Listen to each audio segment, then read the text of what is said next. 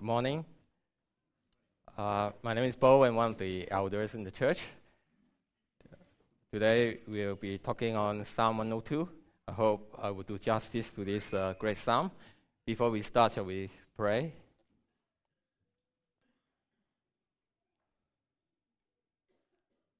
Oh, Father God, we come to you as a member of the city of Zion, the eternal city. We thank you for such a great grace that given unto us, that we should be called your children. Oh, help us to treasure all the pleasure that we will have in Christ. Help us through this psalm to get to know you and worship you aright. Thank you, Father. We pray in Jesus' name. Amen. So for today, I've got 3 M's. First of all, I would like to share with you how to read Psalms. That's from my own experience. Hopefully, that will help some of you to appreciate the Psalms. And then we'll go to Psalm 102 in particular, how we can read it. And then we'll talk about afflictions or suffering. All right. So for me, I learned. Psalms usually it's quite hard in terms of reading Psalms for many years until I learned how to read them. First of all, Psalms are prayers, and so sometimes it's shocking to see the expression in the Psalms, but they are prayers, and God wants us to pray to Him truthfully, and so they are very raw feelings, and there's no makeup in the expression. There's no fancy dressing, and so we need to understand that it's deep feeling of people who pray to God through Psalms, and Psalms are the prayers, or Psalms are the words that God given to us to speak to Him. Okay, that's one thing. Second one is that we need to understand Psalm 1 and Psalm 2 very well to know the Psalms, because the other Psalms usually refer back to Psalm 1 and Psalm 2. If we do not understand Psalm 1 and Psalm 2, it's very hard to understand the other Psalms. So that is the second tip. The third one is Psalms are written in the structure of like climbing a mountain. Okay, so there's an ascent, and then there's a summit, and there's a descent. So we will see that the psalmist, as it climb up the mountain, it will come up with a different sort of emotion, and then in the summit, he will immerse in the glory of the summit, like someone climbing a mountain, and then he descends with a different emotion. And the summit is usually roughly in the middle of the psalm. So if you want to know what is the most important part of the psalm, usually you go to the middle part, okay, or somewhere there. And so these are the 3 things that help me to read the Psalms. So Psalm 102, we can go through that structure. To start with the ascending part, so the part 1, we can see that the psalmist is ascending with a lot of emotion in the suffering that is affecting him, and also his people. Okay, it's not only him. He talk about his people, the city of Zion. And there are 3 parts of suffering that we can see that he's expressing. One is the physical one, so it could be due to illnesses, or famine, or enemy invasion. We don't know exactly what the psalmist was suffering, but at least we know that the city of Zion was destroyed, and that will be the enemies taunting him and invading him. So the psalmist himself may be sick as well. We are not sure. There's a mental affliction. So he said all days his enemies tease him and use his name as curse. And the third part is relational afflictions. So he was suffering alone. His friends and God seemed to have abandoned him. So the psalmist pleaded with God to rescue him, but it seems that God has hidden his face from him. So that's how he was ascending to the mountain. And then he get to the summit in verse 12. So the psalmist said, "But you, O Lord, are enthroned forever." So there is a summit for the psalm. So he said that God is in control. and in charge forever. God is there for all generations. And because of that, there's three things also change to the perception of the psalmist to his suffering. First of all, in terms of time, he said that God is forever. So he's comparing his suffering, his life, with God's eternity. So suddenly, his suffering becomes less of an issue in the sense that his suffering is only transient and there is eternity with God. So it changed his perception in there. So first one is time. Secondly is to do with weight. Weight has been heavy. Okay, so when we are suffering, we think that it's so hard to bear, so difficult to go through this. It's weighing on us. But when we see God's glory, as he saw that, the glory of God transformed his perception of afflictions and shame, because the glory of God is such a big thing that it just overwhelmed him. His own suffering becomes insignificant. And so the second thing is a weight. Okay. The third thing is purpose. He sees God's sovereignty, and so that reassures him that God knows about his suffering and cares about that. And so the perception of suffering is changed as he went up to the summit. Okay, so the three things: time, weight, and purpose. And then he descends the mountain. And as he descends, you can see the change in his focus of things. He was praying for the restoration of Zion, the restoration of nations, restoration of worship towards God. Okay, so there's a three-part of Psalm 102. Now, how do we apply to us, and how does it affect our life? Then there are three ways for us to read the Psalms or anything. At least three ways I got to think of.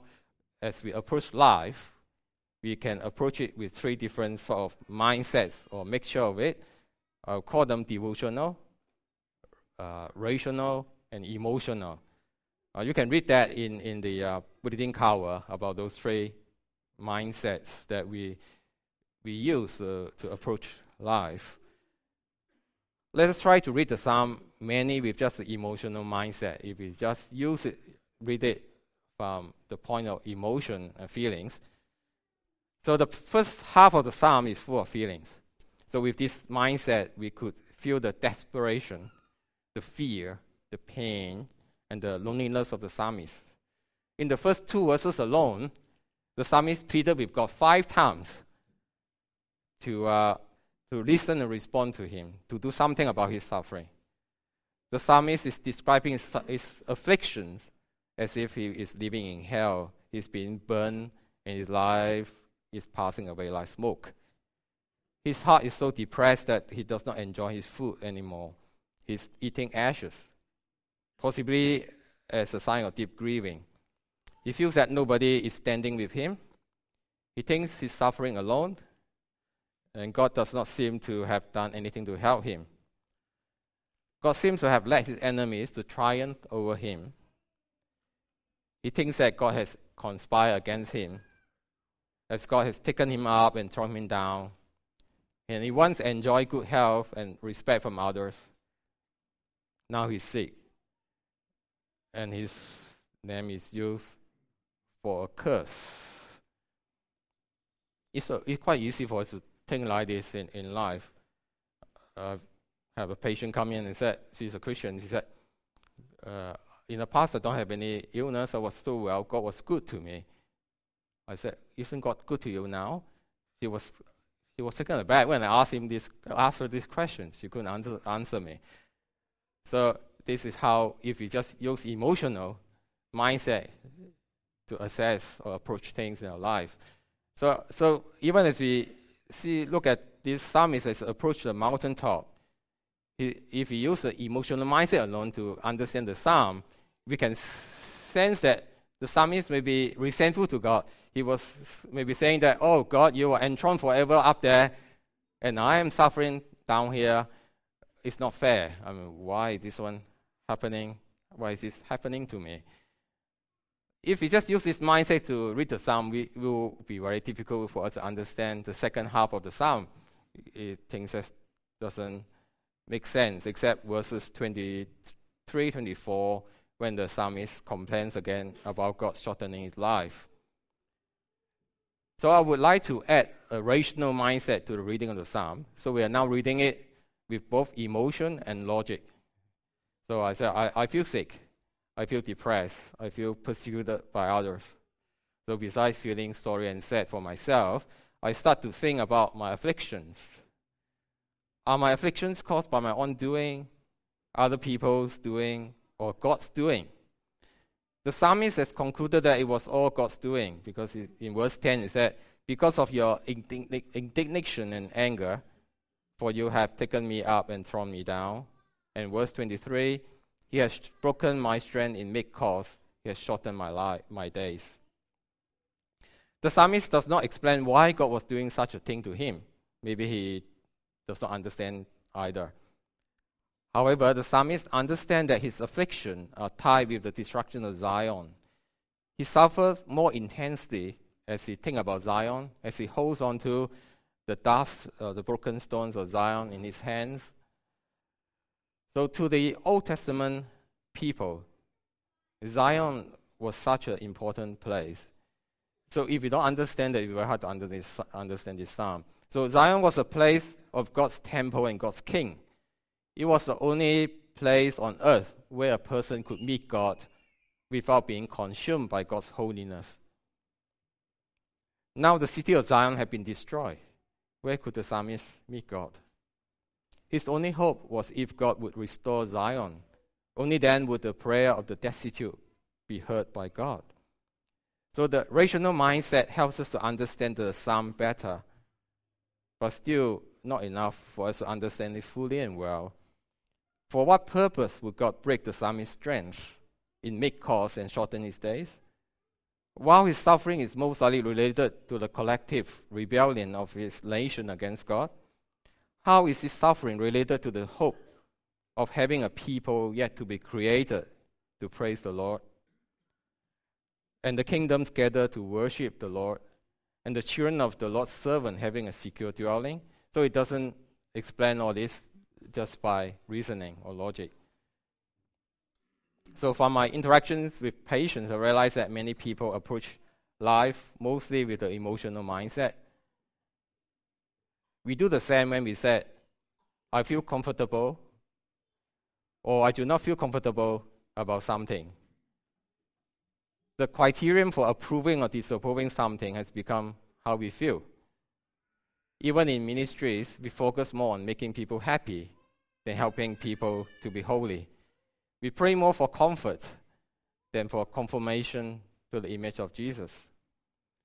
Patients with chronic illness, especially chronic pain, find it very difficult to cope with the persistent affliction. They tend to blame others, including the doctors, for their persisting pain. Some patients try to understand the afflictions. Do I inherit this from my parents? Is my affliction caused by my choices of activities and diet during my younger days?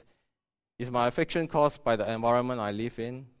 So understanding the cause helps a bit, but the affliction remains difficult to live with.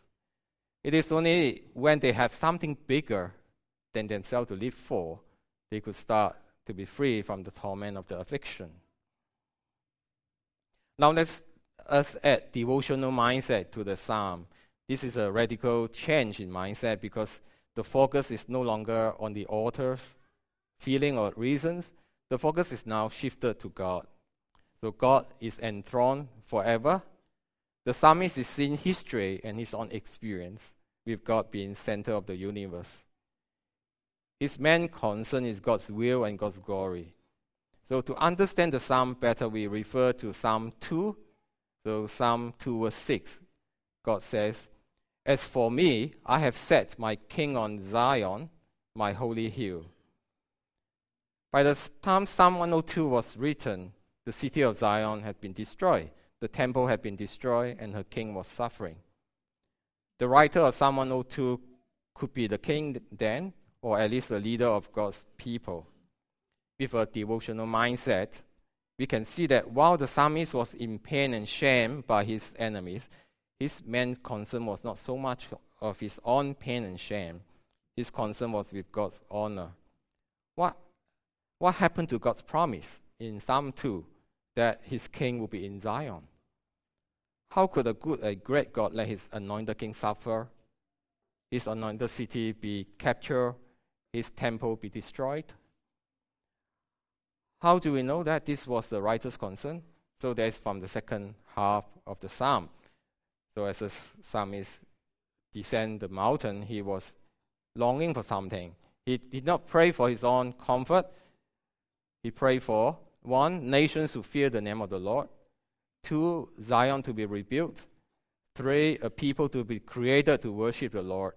And then 4, the prayers of the destitute and the prisoners will be heard, and their afflictions will be transformed to God's praises.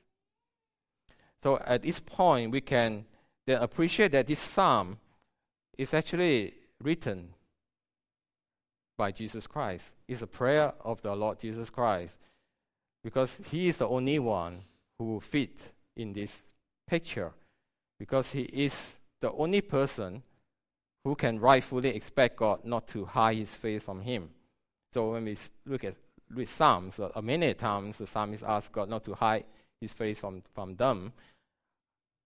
In actual fact, if we pray the same way on our own, we could not expect God not to hide his face from us, from our sinful nature.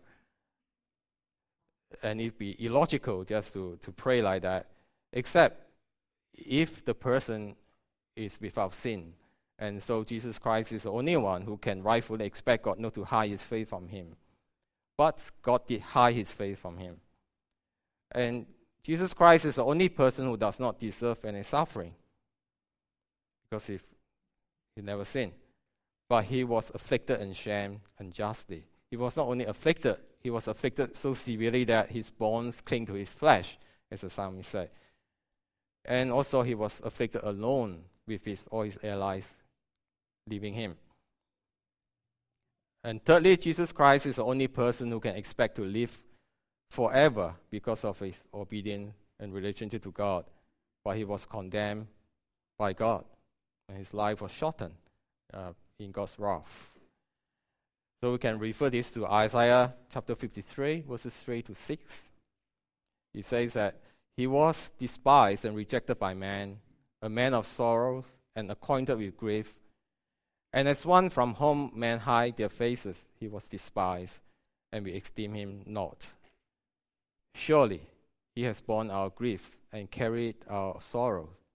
Yet we esteem him stricken, smitten by God, and afflicted. But he was wounded for our transgressions. He was crushed for our iniquities. Upon him was the chastisement that brought us peace, and with his stripes we are healed. All we like sheep have gone astray. We have turned, every one of us, to his own way, and the Lord has laid on him the iniquity of us all. So through these Isaiah verses, we can understand what Psalm 102 is primarily about. Okay, we are thankful that the psalm does not just end there. In verse 22 and 23, Jesus was saying that his days has been cut short. He's appealing to the fact that God is eternal, and it's unthinkable that as the Son of God, there's an ending to his days.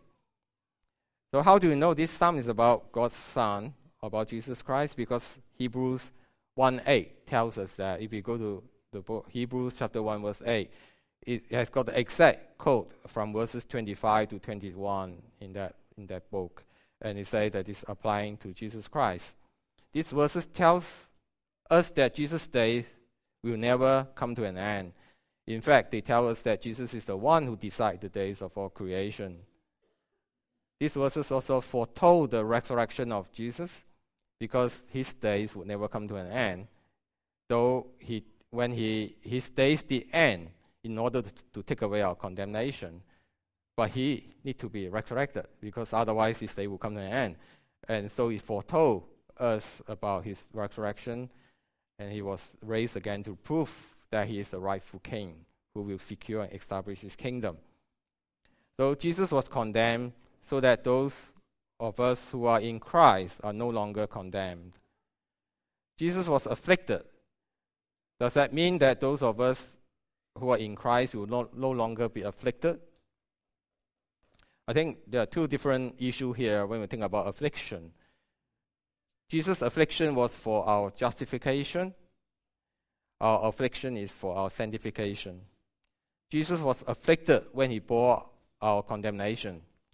We as Christians are afflicted because we live in the world, and God is also changing us through affliction.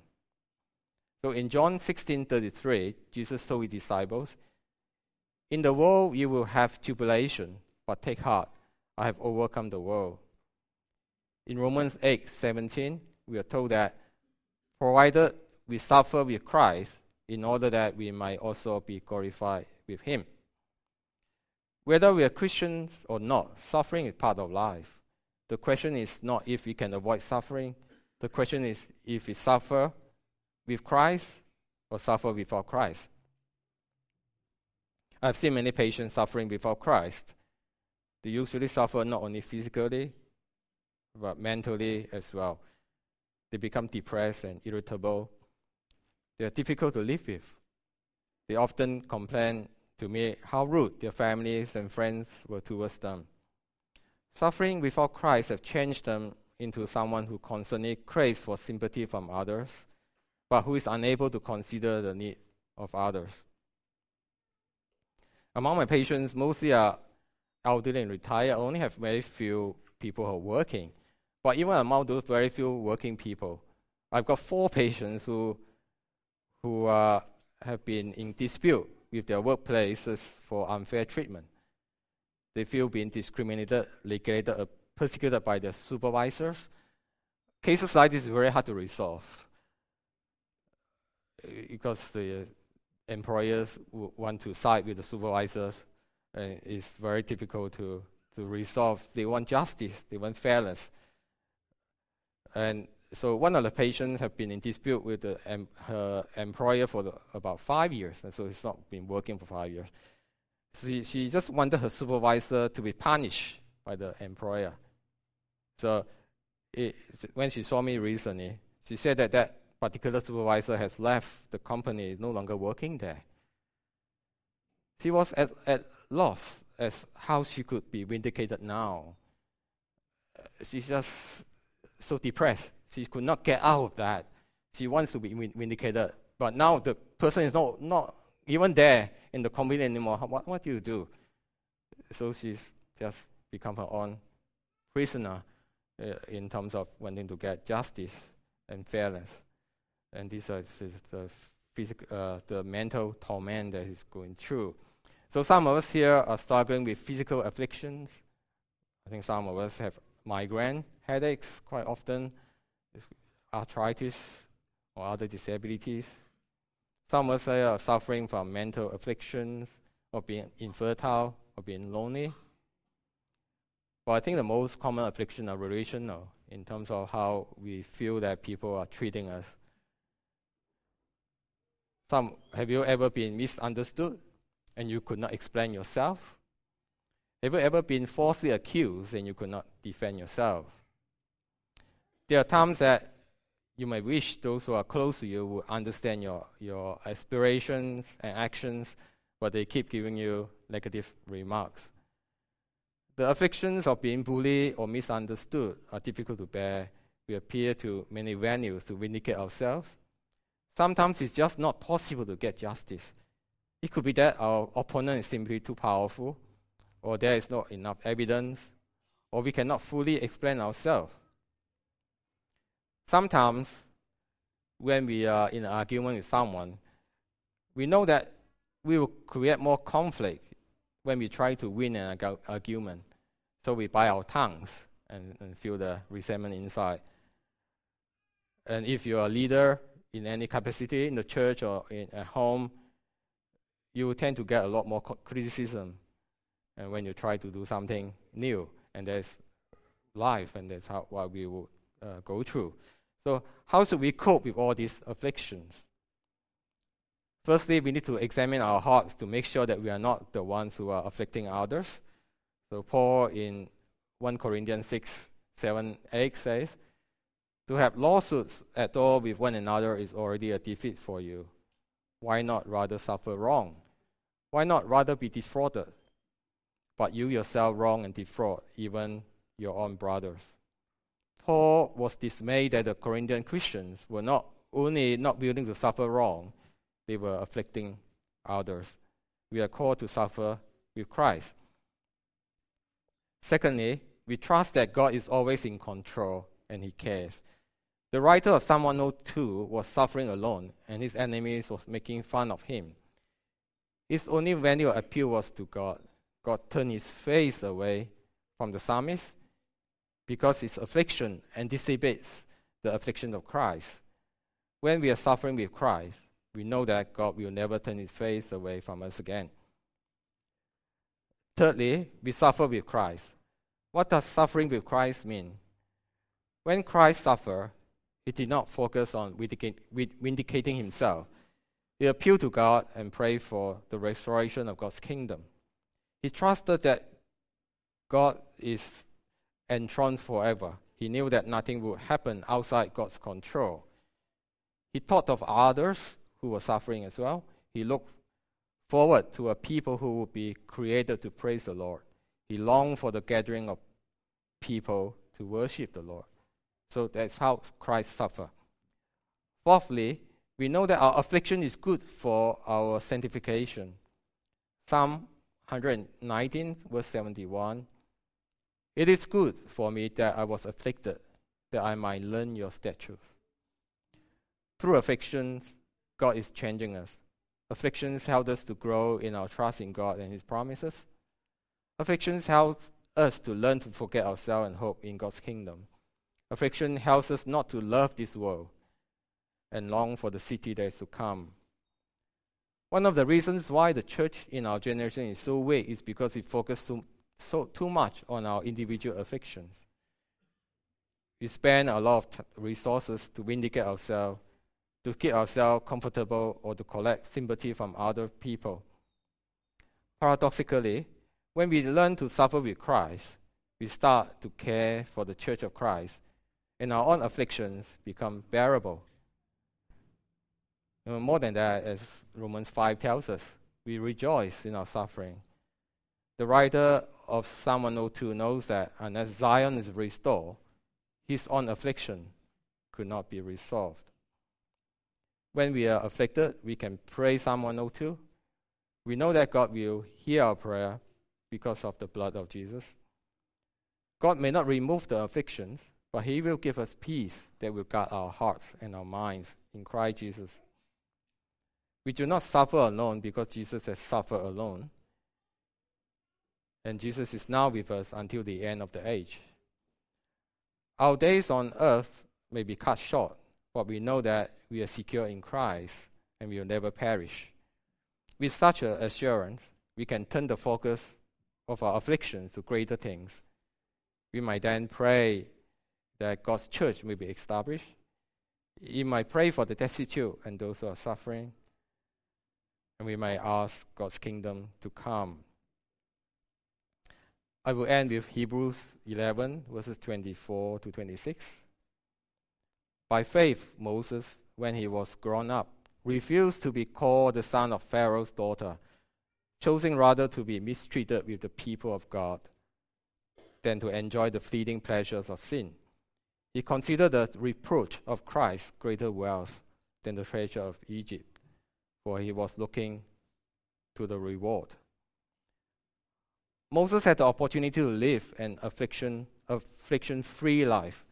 He gave it up because he was looking for something much greater than the fleeting pleasures of this world. He chose to suffer with Christ in order that he might be glorified with Him. Let us pray.